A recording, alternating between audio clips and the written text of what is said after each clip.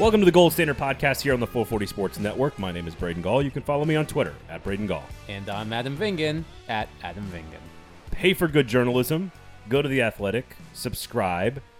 Also subscribe to this show, but subscribe to The Athletic. Pay for good journalism. It is absolutely worth it. You can read all of Adam's work there and all of his great coworkers as well, covering all the great things around Nashville and Tennessee sports as we sit today. Adam, our last episode on Friday, the morning after Game 6 loss by the Nashville Predators, was a bit of a crime scene investigation. This will be more of an autopsy of the dead carcass that has now been wheeled back, of course, to the coroner's office. I don't know, where does the autopsy take place? Do you know? Coroner's office sounds right. Okay, so maybe the coroner's office. This will be a broader look at how do we define... The medical examiner. Yeah, exactly. Still interacts with the cops a little bit, right? We're still disseminating information here. We haven't reached full post-mortem status, but we're pretty close. So we're going to try to define success, or at least debate whether or not this season was a success. Look a little bit more broadly at the big picture issues that the Preds are facing this offseason, and of course talk about UC Saros and the Vezina Trophy. So we'll get to all of that coming up in just a few minutes. However, the Gold Standard is brought to you by Jaspers. You're not going to sing Creed during the Jaspers ad this time. I might. We need to, first of all... free shouts here? We need to give a shout out to Harry Thorne, who tweeted at me yesterday, or early this morning rather, says 5 hours ago as I read this on the twits, saying that I thought at 440 Sports couldn't take me higher with The Voice. But the Scott Stapp impression is the funniest thing I've heard all year. I haven't laughed out loud like that in ages. Did you skip the with arms wide open, I thank you? I was getting to the meat and potatoes. I don't know. Both of which you can eat at Jasper's in various forms. That's right. Sweet potato fries, delicious, fantastic. Delicious burgers, delicious steak. All the meats. I think the with arms wide open, I thank you, I haven't laughed out loud like that in ages, I think that's a part of the meat and potatoes of that tweet. Yeah, it's a pretty good Creed pun there. Although he did ask, may it be a weekly fixture from here on out? And my vote is no. No, it should be a surprise. It should just happen out of nowhere. Go back and listen to the end of last episode, Game 6 reaction. Listen to the very end, where we start talking about Jaspers, and it turns into Adam doing a 900 number in a Creed voice. That's a different voice. Oh, it's very, very much so. All right. Go to Jasper's. Great happy hour. Preds are no longer taking place, obviously, but you can still buy the Gold Standard cocktail, which, of course, is named after this podcast. They have all kinds of great food, great parking, which is free. Have I mentioned all the great things with Jasper's? The grab-and-go market is great. The private dining room is great. You might see Adam and his wife there. That's great. Depends on how you feel about me. I guess that's true. Are people right now happy with you, Preds fans, do you think? Or do you think they're extra spicy, or do you think if they've been listening to this show, they know we picked the Preds to finish fourth and lose in 6 games? So does that mean they're happy with us, or they're satisfied with their product? Rate, review, and subscribe. Based on the reviews, they're satisfied with the product. I mean, I was getting tweets within seconds of the series being over, imploring the Predators to fire everybody, which is not going to happen, FYI. So I don't know if that has anything to do with me, but certainly I think that's fans sports. Are angry. I think that's sports. So I guess before we get into all the minutia of the offseason, let me ask you, because I started last week's pod with, how do you feel? You lose in 6, but you play well. Your stars don't show up. All the stuff. Go back and listen to the show. Now that we've had a week to digest it all, and it's you know, it's hung in the air. We've thought about it. It's landed on us. We've ruminated. We've marinated. Do you feel any differently about the team's performance in that series and the end result of the season? Not really. Certainly, as we discussed last week, the Predators were competitive against the Hurricanes. They did have opportunities to close out both games, 5 and 6, leading by a goal late in the third period of both games. They were unable to win those games, so you can feel upset about that. But all things considered, As you mentioned before, the Predators ended up where we expected them to be, a bubble team that loses in the first round. I do think, however, and I think we touched on this last week too, that for the first time in at least 3 years, there can be a sense of optimism about certain aspects of the team moving forward. After they lost to the Stars in the first round 2 years ago, and after they lost to the Coyotes in the qualifying round last year, there really wasn't much to be excited about. But I believe that the emergence of several young players, the coaching job that John Hines did in the second half of the regular season, I think there are things to, if you want to take a glass half full approach to the season, I think you can. I doubt many of you are, but you can, which you could not say about the past 2 postseason exits where there was clearly nothing to feel good about. And I do believe that I'm leaning more towards that direction right now. Because I had low expectations for this team. I am pleasantly surprised with John Hines establishing himself and his scheme and his culture, all the cliches. I am pleasantly surprised with the development of Alex Carrier and Yakov Trenin and Matthew Olivier, all the names we've talked about. I am a little bit more positive 5, 6, 7 days after the elimination about the big picture, broad strokes of where this organization is headed. And maybe that's because I'm in the media and my job is to quickly look ahead at what's coming and to say, all right, this is good, but it only is good if you do all the right things this offseason, right? Like you found some things, but it only works if the next big decisions and the next big steps with this organization, which we're going to cover a lot today on the show, actually work and they actually do some of them. Whether that's, blowing up the core to some degree or ripping a few pieces out of the core or, whatever you want to call it. I think that to me, that's what it now depends on. I can be positive about what I saw as long as I see more progress this summer. And a lot of what we're going to talk about today on the show is sort of what are those things the Preds could do and sort of try to set people up for what's coming this summer. Well, the organization needs to be careful about how they approach this offseason because, as I just said before I had a coughing fit that required us to re-record part of this because I had water go down the wrong pipe. So if my voice sounds a bit hoarse, that's why. As I laugh just now. As I just said, there's reason to be optimistic, but the Predators cannot be blinded by recent events. Regardless of what happened in the second half of the season and in the playoffs, the Predators are no closer to being a Stanley Cup contender. So, it's okay to feel good about certain aspects of the team, but they can't look at this season as a huge step forward or even it's perhaps a slight step in the right direction. I feel like it's just a pivot. Or a pivot. Like you were facing the wrong direction and heading that way. And now you're facing the right direction now at least again. at least we've turned around and now we're facing the right direction. I'm not sure how many steps they've taken. Maybe fair. Maybe a baby step. I don't know. I mean, that's fair. But the general point is that oftentimes when a team does something out of nowhere, like this team did in the second half of the season, front offices can be fooled into thinking that everything is okay.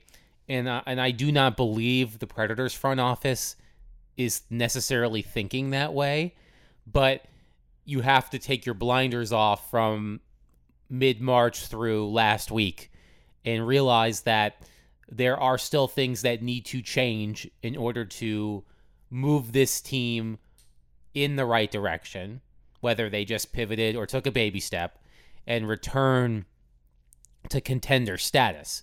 So I do think changes to the roster, major changes, need to be made, but at least there isn't this sense of dread or doom and gloom that seems to have followed the most recent postseason exits to Dallas and Arizona. So 2 really good pieces by you, Adam, up on The Athletic right now, Pay for Good Journalism. You took a deep dive into sort of the evaluation of the roster. We're going to touch on that in a second.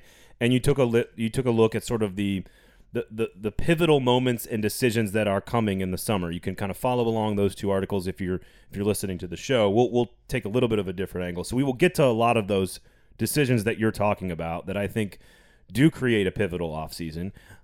Expansion draft, of course, we'll have one of those.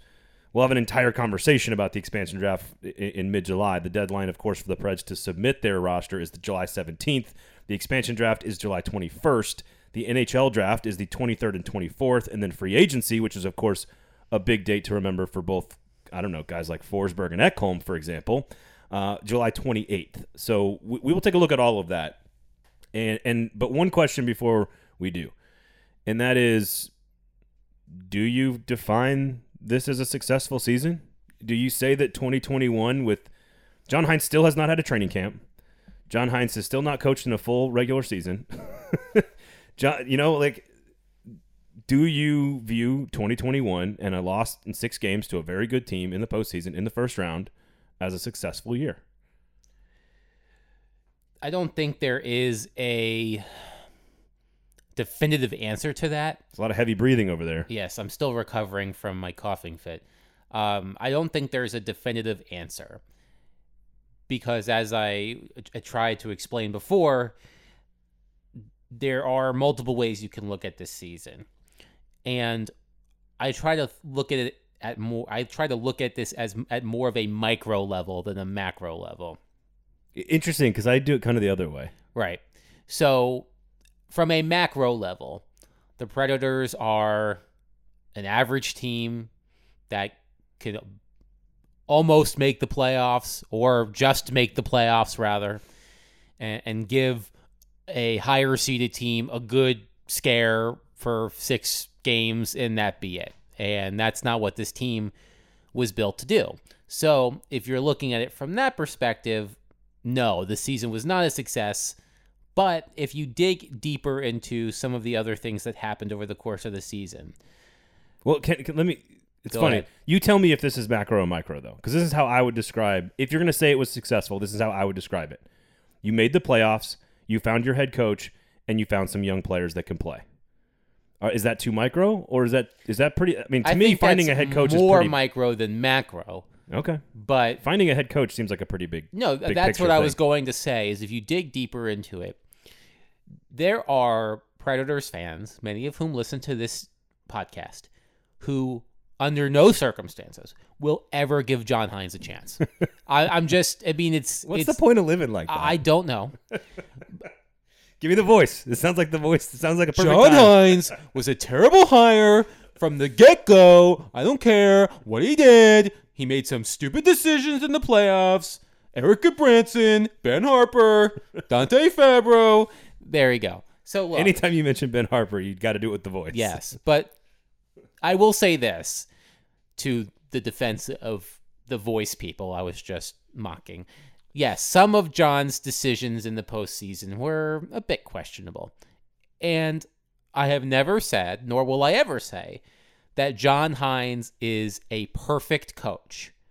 However, that turnaround, yes, UC Saros played magnificently, and we'll get to him not being a Vezina Trophy finalist in a minute. Just a second, yep. We're all going to agree with you Preds fans, by the way, on this one. Yes. In just a second. That turnaround does not happen without John Hines, period. That's from having conversations with people in the dressing room and around the team that would know. That turnaround does not happen without John Hines. And I think John is the right coach for this team right now.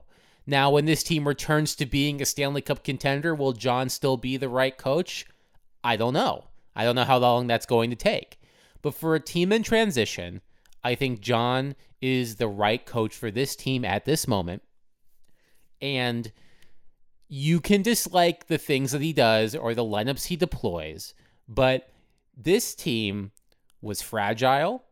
This team had grown complacent, particularly the star players on this team. Some of them had grown complacent, and John Hines whipped them into shape. So, like, for example, I don't know who the person is. They tweeted me all the time. I've probably muted them at this point.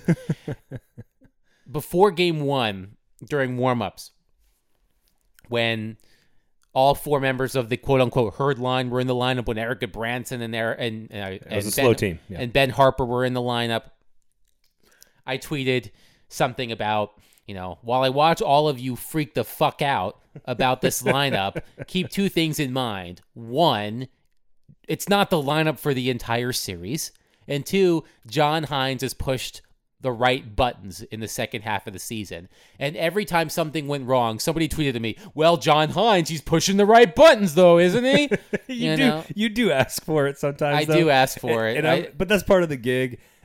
Are you suggesting that a hockey coach can make a different decision in game 2 than he does in game 1? Yes. Oh, my God. And blown away by that. And, a lot of people were confused by the Predators' decision to scratch Ellie Tolvanen in game 6, to which I say, what did Ellie Tolvanen do to deserve to be in the lineup in game 6? He wasn't the same guy that was on the power play. I understand that he gives you the hope of scoring and provides a greater chance of scoring than Brad Richardson does, who replaced him in the lineup. But Ellie Tolvanen had really done nothing to earn a place in the lineup in a series, in an elimination game. Yep. So, to your point, I do believe the Predators have found a head coach that is right for this team right now. I'm not saying John Hines is going to be here as long as Barry Trotz was. That's not going to happen. Guess what? Things change, Mox. It could be different in 2 years. Right. It could be different in 3 years. That's sports. But, I advise listeners who may have already done this, but I wrote a story before the playoffs about the 8-game road trip in March that turned around the Predator season. And to give you a sense of the things that John Hines did to whip these players into shape, I suggest you read that story. Hal Gill, I think, pointed to that. I think they went 4-4 on that road trip. 4-3-1. 4-3-1, and everybody still points to that road trip as the turning point of the season. So that's number 1. Number 2, to your point again, a lot of good young players. Ellie Tolvanen, despite being scratched in Game 6, has shown a lot of promise.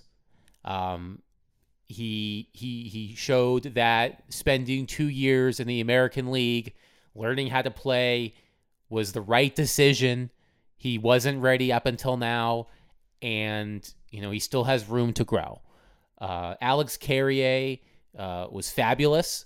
And by the way, Alex Carrier spent 4 full seasons in the minor leagues, by the way.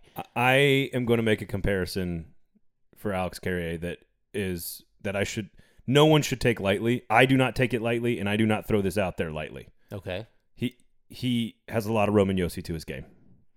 He's very confident with the puck on his stick in the offensive zone. He skates very, very confidently. He moves very, very well. I'm not suggesting that he's going to be Roman Josi. That's not what I'm saying. Now I'm doing the voice. That's not what I'm saying. But if you pick a defenseman on this team that Alex Carrier plays like, the one that you pick is Roman Josi. Yes. He's very good. He does have elements of Roman's game in his own game. And you can feel really good about that because Alex Carrier, he's young, he's under contract at a very good price for a few more years. Which will lead to some expansion conversation. Yes. In just a second. Yakov Trenin, to show you just how things change, he was a monster in Game 5, had 2 goals, cost the Predators the lead in Game 6 by committing an icing penalty and then losing his man on the face-off goal by Dougie Hamilton. But you saw a lot out of him this season. Tanner Jeannot, Matthew Olivier, Jeremy Davies. There is a lot to like about some of the prospects that are coming through the system. Now, of course, Pitlick and Tomasino not even are included in that. Well, Philip Tomasino is on his way. Yeah. He was named to the AHL's all-rookie team last week. I expect him to be on the team next season. He's their top forward prospect. He's the closest thing to a game-changing prospect that they have. So you're long, as we tend to do, get long-winded.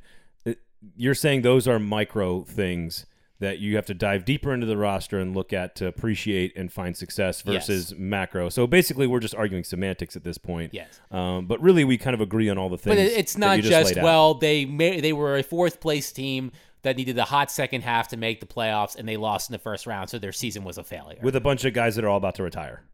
You know what I mean? Like with an aging coach and you know what I'm saying? Like there's definitely positives there. All right, so we will get to after the break. We're going to talk about the roster evaluation, some of the bullet points in the summer that you need to know about if you're a Preds fan. Of course, you know, taking a look at some of the really pivotal decisions that are coming. What exactly does adjusting the core, blowing up the core, whatever phrase you want to use, what does that look like? We'll do that coming up after the break. But before we go to that, Juuse Saros was not named a Vezina finalist. I am actually not surprised that he did not get named as one of the three finalists. The three finalists, of course, Philip Grubauer of Colorado, Marc-Andre Fleury of Las Vegas, Andrew Vasilevsky of Tampa Bay. As you tweeted out on Tuesday, it will be interesting to see where Juuse Saros finished in the voting. They can only name three finalists, correct? That is, they can't name four. It's not like the Heisman where they pick where the drop-off is. The top three vote getters from general managers for the Vezina, but also for the other awards voted by the reporters. You vote, and the top three vote getters, there's a point system. Okay. Get the yes. If you notice the Heisman, there's a different number of finalists every year. Sometimes there's three, sometimes there's five. There's always three for NHL awards. The reason they do that is to show people who was close, right? So in theory, Juuse Saros could be a very, very close fourth, right, and not be included in this. If you look at the numbers, again, Grubauer 922 with a 195. He was 12th in goals saved above average. Marc-Andre Fleury 928 with a 198. He was 5th in goals saved above average. Vasilevsky a 925 with a 221. Juuse Saros is right there, 927 with a 228. He was 1st in goals saved above average. Vasilevsky was 2nd. Saros was better than Marc-Andre Fleury and Philip Grubauer in a lot of categories, except for the sort of traditional ones, wins and goals against. It was pointed out by Ryan Lambert, who is on the Puck Soup podcast and does many other things, that those three goaltenders were the top three goalies in wins this season. So let me ask you, were you surprised that Juuse Saros was not a finalist? No. And B, make the case why Juuse Saros deserved to be a finalist. Am I surprised that he wasn't a finalist? No, because general managers typically do not do as much homework on these awards as reporters do for other awards, and sometimes we reporters can be a bit too meticulous in determining who can win these awards. But GMs... Is there such a thing? Yes. But GMs, I have to imagine, like I said, Ryan Lambert pointed out that those three goaltenders were the top three goalies in wins, so that might have had something to do with it. I think first of all, what's amazing is that this is the first time that Marc-Andre Fleury is a Vezina Trophy finalist. For all that he's done in his career. Seriously? Yes, this is the first time that he's a Vezina Trophy finalist, and I think he deserves to be one of the finalists. And Vasilevsky, I believe, is a finalist for the fourth consecutive year. He's going to win it, right? I think he'll probably win it. For me, there are two goaltenders that deserved to be a finalist more than Philip Grubauer. Connor Hellebuyck and Juuse Saros. Okay. And I like Philip Grubauer. I know Philip Grubauer. I covered Philip Grubauer very early in his career in Washington. I remember writing stories about him when he was in the ECHL. So I have followed Philip's career for a long time. Really great guy. Solid season for the Avalanche. But he, I like. Anytime you say really great guy, I know. But here's what I'm saying, that the Winnipeg. Their defense has been a mess for years. And Connor Hellebuyck last year definitely, and probably this year too, almost single-handedly carried the Jets into the playoffs. And by the way, Connor Hellebuyck, though playoff performance has nothing to do with these awards, helped the Jets sweep the Oilers and are now in the second round of the playoffs. And then Juuse Saros, we've talked about this for months. We know what he's done. I think the one thing that probably worked against UC is the fact that it wasn't over a full season. Even though he had a transcendent second half, he did not have a full season worth of this type of play. And I think that might ultimately have been his quote-unquote demise. I also think if you use the word value as a part of this you start talking MVP versus most outstanding. Vezina is not about value necessarily. The Heisman Trophy doesn't say the most valuable player in college football. It's the most outstanding player. And again, if you want to argue semantics, most valuable player in the NFL or NBA or whatever in baseball, hard to argue that UC Saros isn't as valuable to his team as these guys are to theirs. Like, so you look at the talent around these other guys, it's not even close to what the Predators have. The definition of the Vezina Trophy is it's awarded to the, quote, goaltender adjudged, good word, to be the best at his position. Okay. Was UC Saros the best goaltender in the NHL this year at his position? Probably not. No. Not over a full season. So we're just going to Was he a better goaltender than Philip Grubauer? Because you just said he belonged above him, as well as Connor Hellebuyck. I do think he might have been a better goalie than Philip Grubauer. Okay. So I'd be fine with that too. I think UC belonged at number 3. So I'm fine with that. This is Grubauer. This is how the NHL mentioned. This is how they broke down Philip's candidacy. He shared the league lead with a career-high 7 shutouts. He ranked second in wins with 30 and goals against average at 195. The Avalanche won the President's Trophy. He earned victories in 30 of his 40 total appearances, the second highest winning percentage among goaltenders with a minimum of 5 games played in 2021 behind only Jack Campbell. Let's see. That's basically it.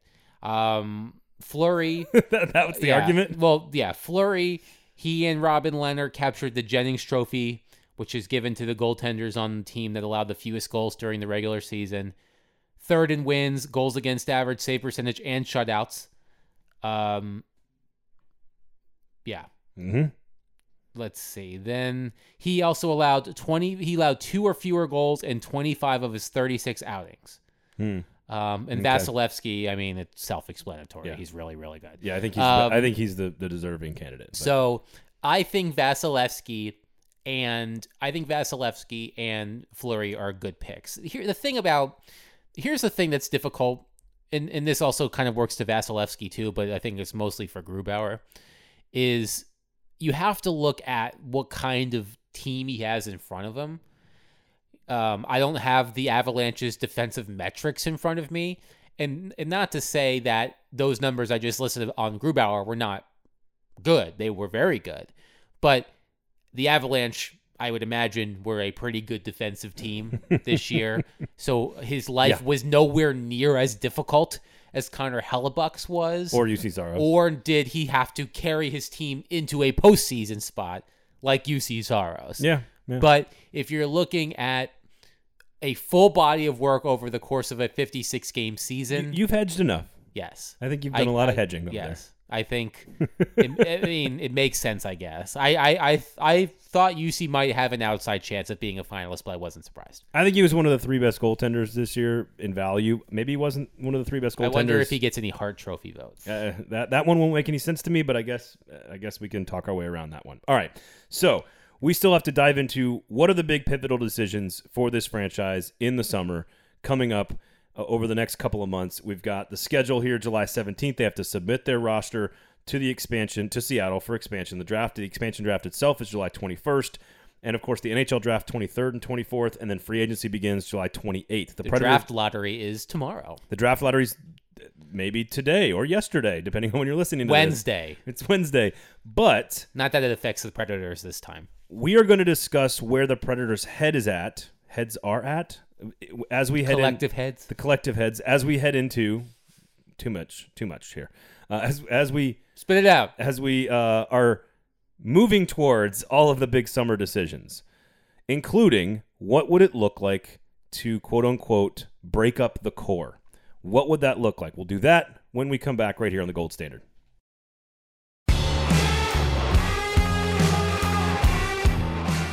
The Gold Standard is brought to you by Jaspers. That was a far more normal Jaspers. I appreciate that. You're welcome. Maybe our listeners do too. Maybe Jaspers does as well. You know what's not normal? The ambiance and the menu at Jaspers. It's exquisite. It's unique.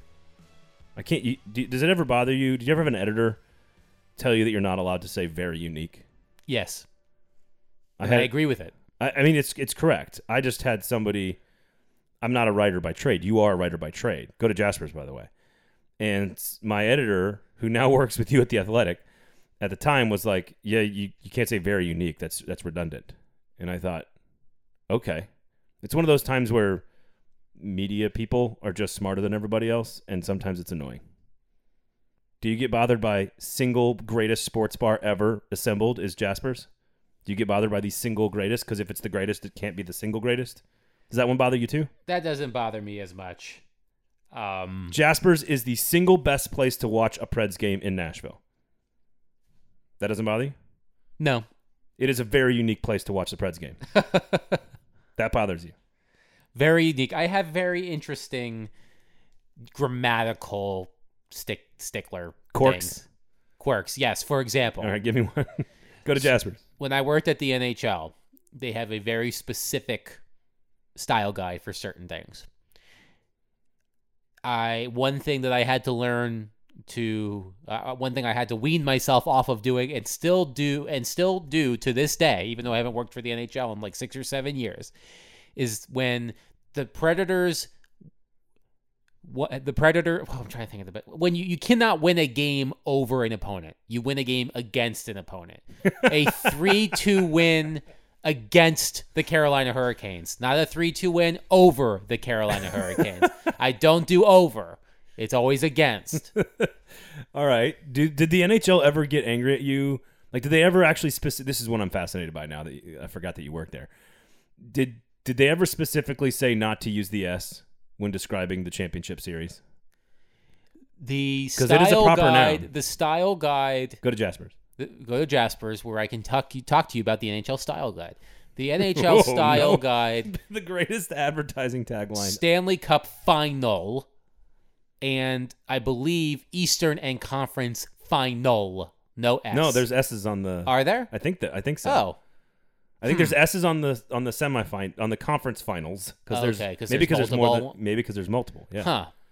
But it's definitely Stanley Cup final. It's definitely Stanley Cup final with one L with no S. Really, Sorry. it's just the NBA's fault because it's the only series, like it's the NBA finals. But there's not you call it the World Series in baseball. There's the Super Bowl. Now I can't remember if you're just referring Final to conference finals, like if you're saying the conference finals in the NHL are, but I think if you're referring to the Eastern or Western Conference final, there's only one because there's only one Eastern Conference and Western Conference final. We'll find out here soon. But that was the one thing.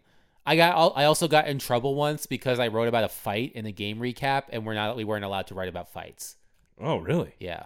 So unless like the fight played a significant role in a game. So the Wikipedia page calls it the NHL Conference Finals. Okay.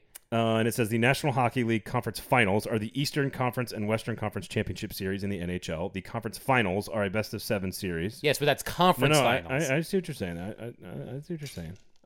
I'm pretty sure I've seen like the fancy graphics, right? You know, like the little logo that say like Western Conference Finals. I'm pretty sure there's an S in there. We'll find out here in a couple weeks. We will find. Well, actually, we won't because there are no Eastern and Conference, Eastern and Western Conference Finals this year. That's true. So we won't find out about it in a couple weeks.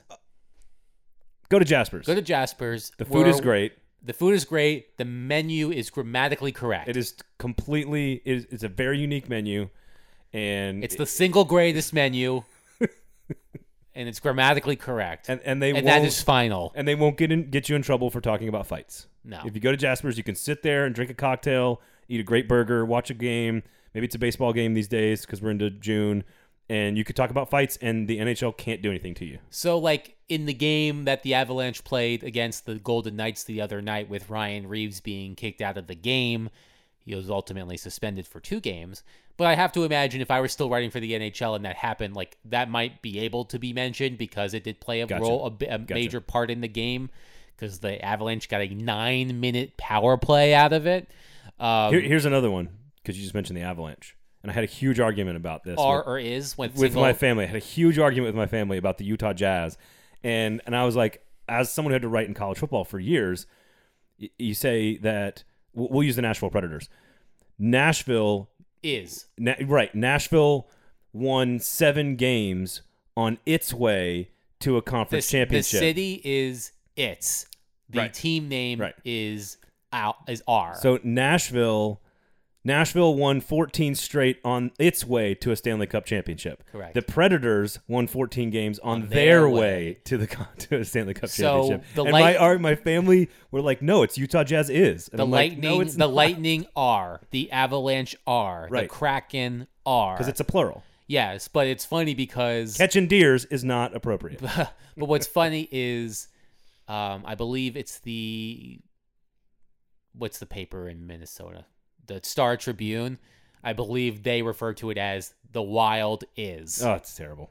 And that's not Maybe that's their own style that's book. not correct. For not- cities, it's. Yep. Nashville won its 5th consecutive game. The Predators won their 5th consecutive Yes, game. it's- The Lightning are the Stanley Cup champions. The team is a collective singular, and the mascot is the plural. Just the way it is. Minnesota, you're wrong, as usual. You know who's never wrong? Jaspers. Go to Jaspers on West End. Great menu, great happy hour, and great parking. Go to Jaspers.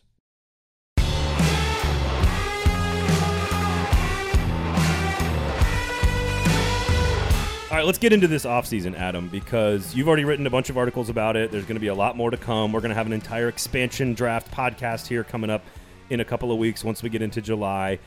The question I have, though, first to sort of start this conversation is just a quick, and you wrote about this, evaluating the roster and where we are, how many of these pieces are going to come back, at what positions.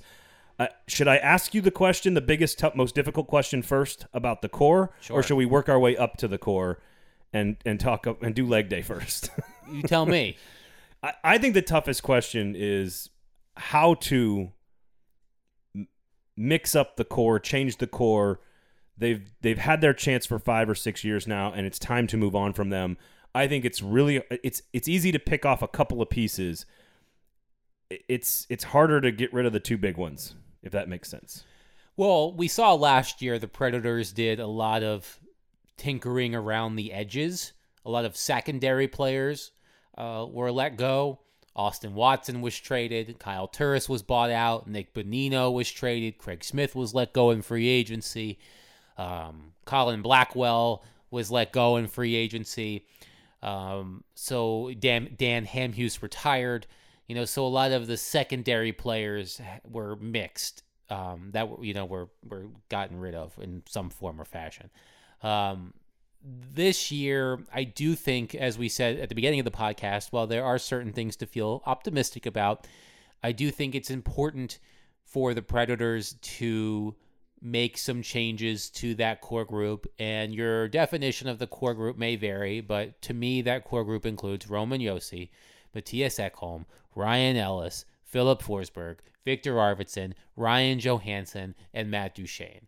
That is what I would consider the core. I agree. Normally, you would include Pekka Rinne in that group, Yes. but he is now the backup and could come back, could retire. Yes. He is part of the core writ large, but Yes. is now a different player. I don't consider him in this particular Right. calculation. Unrestricted free agents: Mikael Granlund, Eric Goodbranson, Eric Halla, Brad Richardson, Pekka Rinne, and your favorite guy who's in the the Springfield mystery spot, Lucas Pisa. Restricted free agents: UC Saros, Dante Fabro, Jeremy Davies, Tanner Jeannot, Matthew Olivier, Rem Pitlick, and Ellie Tolvanen. So a lot of work there for the front office to get signed from a restricted free agent standpoint.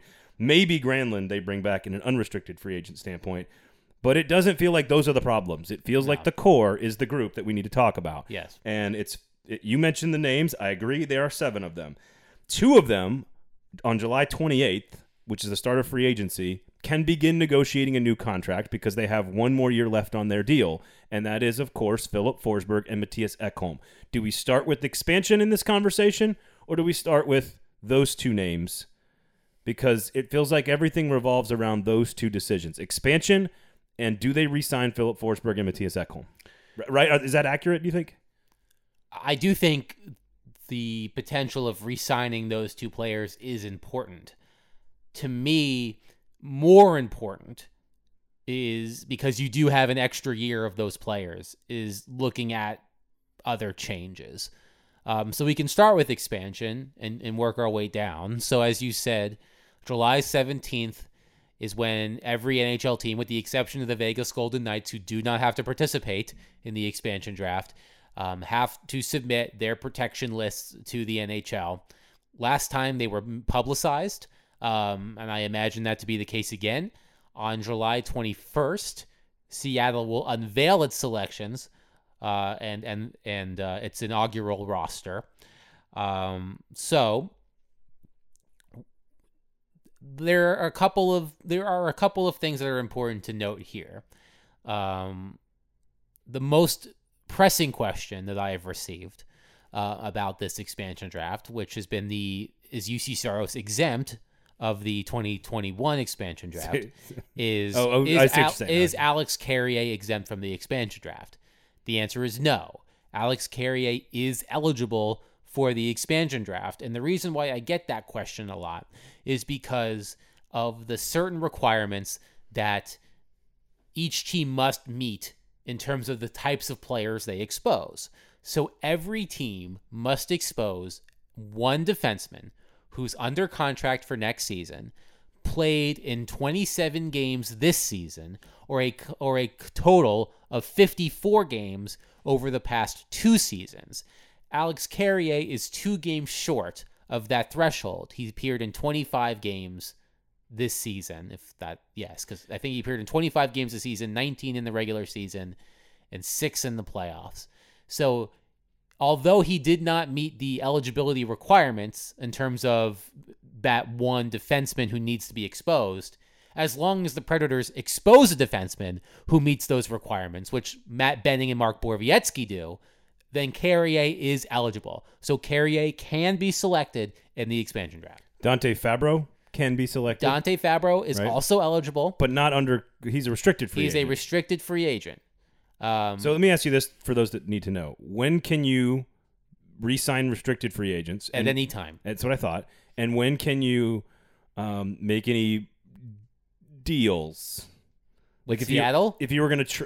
if you were going to trade Arvidsson to whoever, let's say. Because that's a part of this equation, right? I imagine... I mean, I think... You have to wait till the 28th? Season is over. I think you have to wait... a lot of trades happen at the draft, right? The regular draft.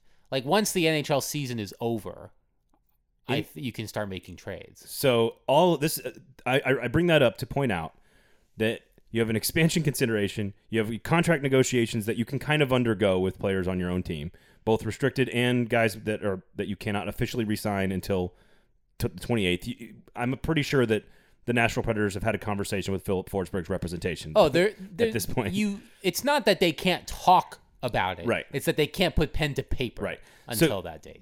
I'm trying to paint the picture here of all the moving parts that David Poile is looking at all at one time, right? Mm-hmm. Which is expansion, Yep. which is restricted free agents, Yep. which is extensions for certain players, Mm-hmm. and or trades. And I think the prime target for trading here would be probably Victor Arvidsson and Ryan Ellis, right? The top 2 trade targets. So we can kind of work through this Well, you have to list. think of it this way. How many players do the Predators have that you think they would actually trade that have value?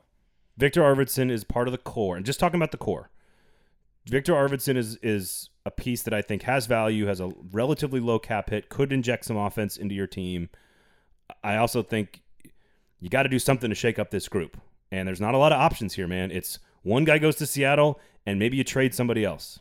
Otherwise, I don't know how you shake up the core. Right. Like, there really aren't that many options. So of those players that we listed, Roman Josi, of course, is not going anywhere. Matthias Ekholm, probably not going anywhere either. Philip Forsberg, probably not going anywhere. So that leaves Victor Arvidsson, Ryan Ellis, Matt Duchene, and Ryan Johansson.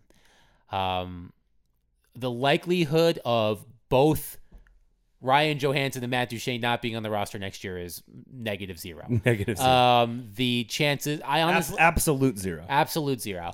I do believe that there is a less than 50% chance that one of them isn't on the roster next year.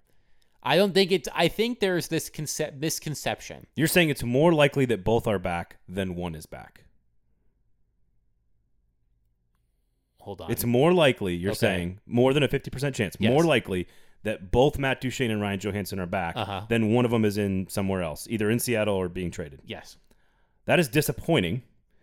if you're a Preds fan, because I think the goal is to get the Seattle Kraken to take one of those two players. I think there's a misconception that if the Predators expose one or both of them in the expansion draft, that Seattle is just going to happily take one of them off of the Predators' hands. Then you have to consider what it might take to incentivize Seattle to take one of them and whether it's worth paying that price. So let's just say we're just talking in hypotheticals here. The Predators say to the Kraken, "We would like you to take Matt Duchene." And the Kraken say, "Okay, we will if you retain 50% of Matt's salary, give us a first-round draft pick, and Rem Pitlick." What about Dante Fabro? Or Dante Fabro. To me, that's not worth it. No. You have to take all the contract. Yes. If Seattle takes the whole contract, here's a question for you. Would you give them Arvidsson and Duchene? Yes. Would you give them Fabro and Duchene? No. Would you give them Pitlick and Duchene? Probably not. I think, probably not, really. No. Especially if... So Arvidsson is the name you go to see. If you're Seattle, why would you not take Matt Duchene and Victor Arvidsson to launch your franchise? I know. I mean... that seems kind of stupid. It does seem silly. And it frees up, what, $14 million? $12 million $12.25 million in cap space. That gives you almost $30 million to work with to bring back Forsberg and Ekholm. Mm-hmm. I'm sorry, Ellis or Victor Arvidsson is going to be traded. That's what it feels like to me. And you're trying to get the Kraken to take one of the other two, and those are the only two pieces I think you can count on sort of maneuvering through the core. Like Dante Fabro is still very much in the Predators' plans. I know it was odd that he was not in any playoff game, and he warmed up before Game 4 and didn't play. But he's still very much in the Predators' plans. So I think a trade of him this summer is unlikely. So it's about, I mean, what you could do, for example, here's what you could do. You could trade Victor Arvidsson for futures of some kind and then give those futures to Seattle. Let's say you get Matt Duchene, a third-round pick or a third and a fourth for Arvidsson, and he might not be worth that much. Okay, but let's just say you get a third and a fourth, and then you basically just take those 3 and 2 draft picks and give them to Seattle with one of those $8 million players. First of all, are we both clear on which one of the two players we would want Seattle to take? Because I think it's pretty obvious that it should be Matt Duchene. If I had the choice of getting rid of one of those two players, the other being Ryan Johansson, I would not hesitate to say Matt Duchene. Yeah, and I think we've said this 100 times on the show. More term on the contract, more money on the contract, and Ryan Johansson has more upside.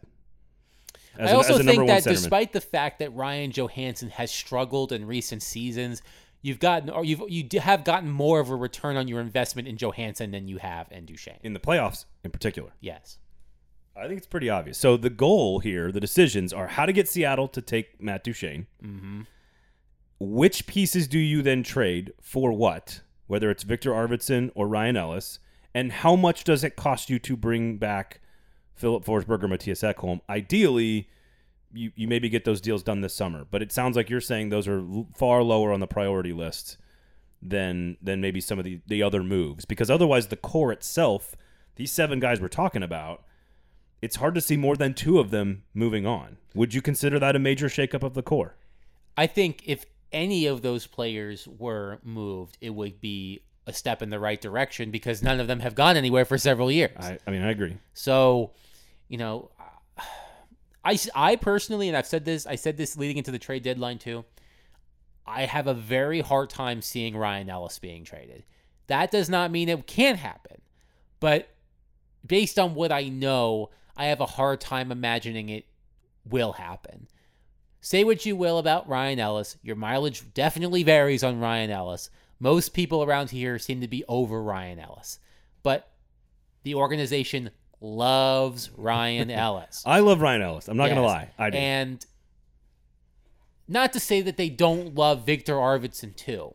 I just think that when you're looking at shaking things up, you have a player who scored 94 goals between 2017 and 2019, or 2016 and 2019, whatever. He scored 94 goals over a 3-season span, which was top 20 in the NHL over that time frame. He has been injury prone in recent years. When he has played, he's been nowhere near as impactful, but he's still relatively young. He's in his late 20s. His cap hit, 4.25 through 2024, is not prohibitive in a flat cap world. And if you are a team looking to boost your offense at a reasonable price, you can do a lot worse than Victor Arvidsson. The return probably won't be super high because of those injury concerns and the diminishing returns that you've had in the past 2 seasons. But it's shaking up the core. And getting rid of the one guy everyone loves. Right. But it's just like... I agree with you. You got to be shrewd. Yeah. I mean, I think Victor Arvidsson has been a huge player for this team for the past 6-7 years. He's a fan favorite. You know, the season he scored 34 goals despite missing 24 games was insane. Yeah. But it's easy to look at his playing style and the injuries he's dealt with over the past couple of years, his below average frame, I guess you could say. It's being generous. And worry that he's not going to be that player anymore. Some of those same questions about Ryan Ellis, unfortunately. But Ryan Ellis has a bigger cap hit for a lot longer. Yeah. Plays a more premium position. Plays a more premium. Here's the question, though. If you're going to protect Yossi, Ekholm, and Ellis, and I would vote to protect Carrier over Fabro, assuming that you probably make a deal with Seattle saying don't take Fabro, or maybe the deal is to take Fabro. I don't know. I don't know who you protect as far as forwards go. You protect Philip Forsberg, and what after that? Luke Cunnin? Who's protected? I do think this is an important distinction to make.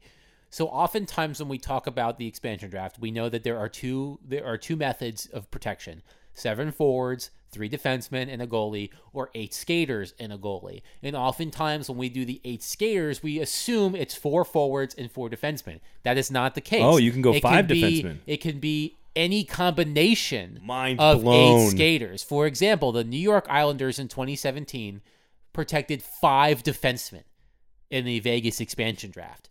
So you could protect Yossi, Ekholm, Ellis, Carrier, and Fabro. But that would only mean you would protect 3 forwards. I still have a tough time getting to the third one. I got Forsberg and Cunnin. Who's the next one? Colton Sissons. Okay. Calle Yarncroke. I like both of those players. Who else is? If you're not again, you're assuming Duchesne is being taken, so you can unprotect whoever you want. If you're not right? trading Victor Arvidsson before the expansion draft, you might protect him. But the whole point is to get, like we just said, we would give Arvidsson to Seattle with Duchesne. See what I'm saying? Like if you know that Seattle's going to take... The risk in that is you have a Riley Smith, Jonathan Marchessault situation like the Panthers did, and Marchessault and Smith became like the Vegas Golden Knights' best 2 players and leading them to the Stanley Cup final. So are we blowing up the core or not, Adam? No, I'm just saying that that's something you have to keep in mind. I agree. I think you kind of have to operate in a vacuum here. I think Luke Cunnin deserves to be on that list. Hell yeah, I do too. He led the team in even strength scoring. He was a monster in the second half of the season. He was big in the playoffs, particularly Game 4. He's young. You're talking about getting younger. He's 23 years old? I love it. Sign me up. I think Luke Cunnin is on that list. So the other pieces, and this is where Preds fans probably do need some help, they don't need to protect guys like Tanner Jeannot or Matthew Olivier. Or, I believe those level of guys. Tolvanen right? is exempt. Tolvanen's exempt. Tomasino is exempt. Right. I believe Jeannot is exempt. Olivier might not be exempt. But I'm not worried about them. I don't think Seattle is taking Tanner Jeannot. And Granlund's not under contract. And Granlund is not under contract, so you don't have to sign. So here's another important point. Seattle can take unrestricted free agents. So if they, for some reason, decided to pick Mikael Granlund, that's their prerogative. It basically gives them an exclusive negotiating window.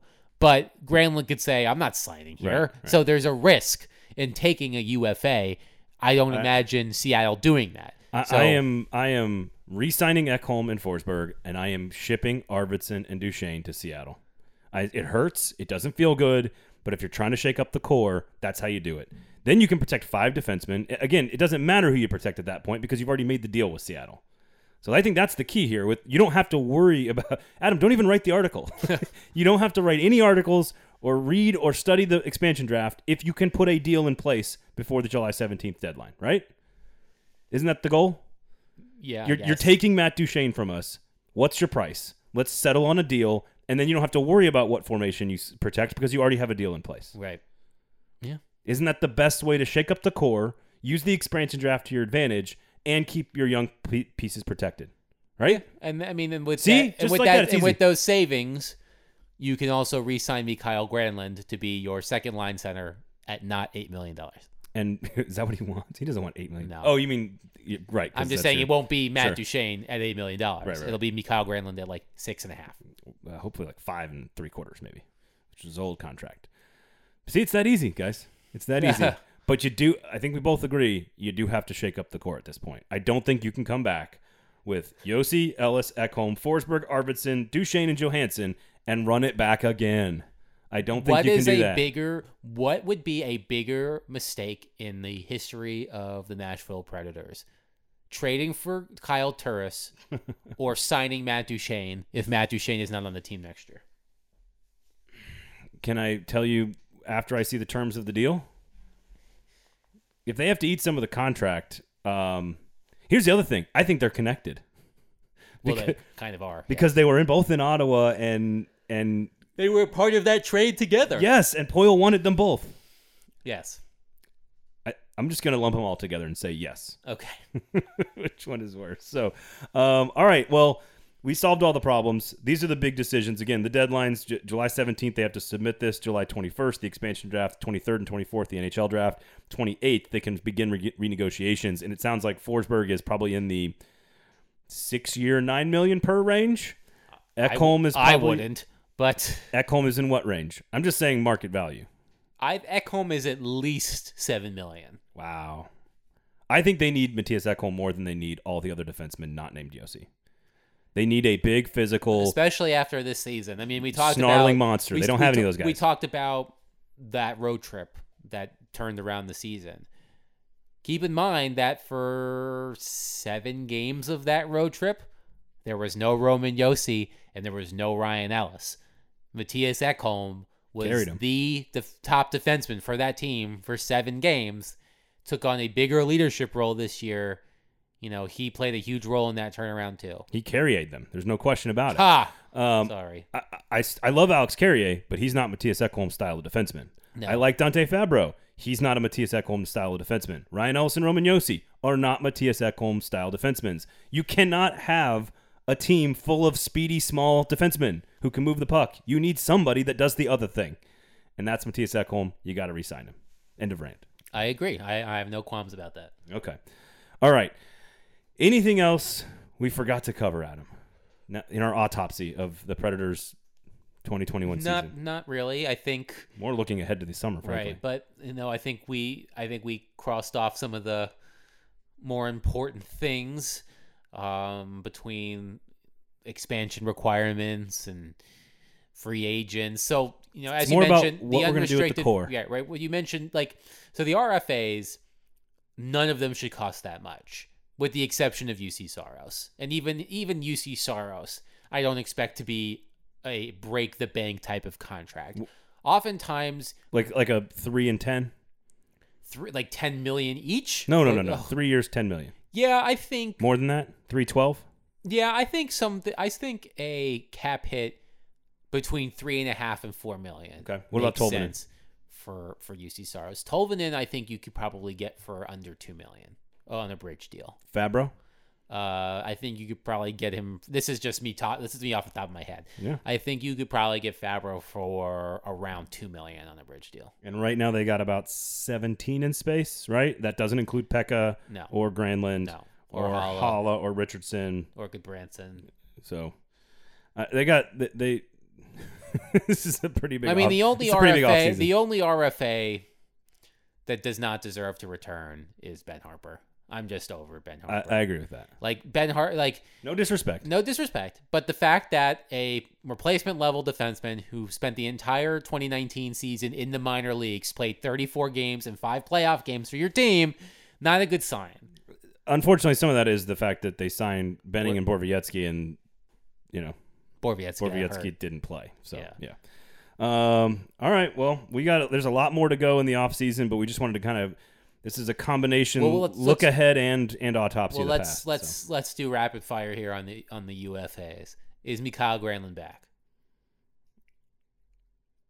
Maybe. Is Eric Holla back? I'd like to bring him back at that cost if you can get him for cheap. I think he contributed. I don't think both of them are back. I think one of them is back. I don't think Richardson is back. No. I don't think Goodbranson is back. I don't think your boy Spiza is back.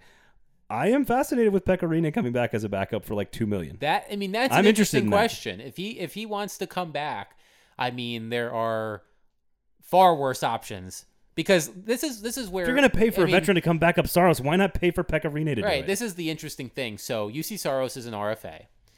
Pekka Rinne is a UFA. Kazimir Kaskasuo, I can never pronounce his name correctly. Rock the what? Is a UFA, and it sounds like he will not be back. Connor Ingram is there, but he only played 5 games this year, so I wouldn't want to play him. I wouldn't want him to make him a backup. Like if he would have played a full season this year, right, I think you could have made him the backup. But because he missed basically the entire season, I think more time in the AHL would be wise. He is the backup to UC Saros after Pekka Rinne's next season. Yes. So, like, would you rather have Pekka Rinne at $3 million or Antti Ranta? Or Yaroslav Halak? Or easy, James Reimer? Pretty easy decision. Yeah. So I don't think it's even. I think I you know what? Like, this might be my boldest take. I think Pekka comes back. You've kind of brought me around. I don't think he's. I don't think he's retiring. And I don't think he's leaving it. I think he's got one more backup season left in him. That's just my guess. They better make a cup run then, because let's do it for Pekka. How about this? Oh, let me run this past you here. And this was last minute. And we'll talk about this a lot more next week on the show. What do you think about Pekka? This kind of applies to Pekka. Pekka coming back, but announcing it's his last season. So he does a farewell tour. But what about David Poile announcing his successor and saying that this is going to be his last year and that they're working hand in hand to move into the next chapter of Preds hockey? Do you think that pisses people off, or do you think people are excited about that? Ooh, that's a good question. Save it for next week. We will talk about David Poile next week on the show. All right, Adam, people out there need to pay for Adam's good journalism, is what I should say. Adam, you don't need to pay for good journalism. You are the good journalism. I do also pay for good journalism. Exactly. You know, I support local journalism and national journalism. There you go. Pay for good journalism. Go to The Athletic. Subscribe, please, of course. My name's Braden Gall. You can follow me on Twitter at Braden Gall. You can follow him at Adam Vingan. Where should people go eat and drink beverages and food and watch sporting events? Braden's house. No, don't come to my house. From Jasper's. Your distaste for human contact is my distaste for entertaining people coming to my house. Yeah. I don't have a distaste for human contact. I'm an affectionate young man. in the right situations. In the right situation. Oh, I am having a baby after all. Go to For the 414 Sports Network, this has been the gold standard. Go to Jasper's. Great parking, great food, great happy hour. We appreciate all that they do for the gold standard. The gold standard cocktail is an aphrodisiac. It is. It worked for Adam. It'll work for you. It didn't exist when it worked for me. Go to Jasper's. For Adam, my name's Braden. This has been the Jasper's, where you might get laid. This has been the gold standard on the 440 Sports Network.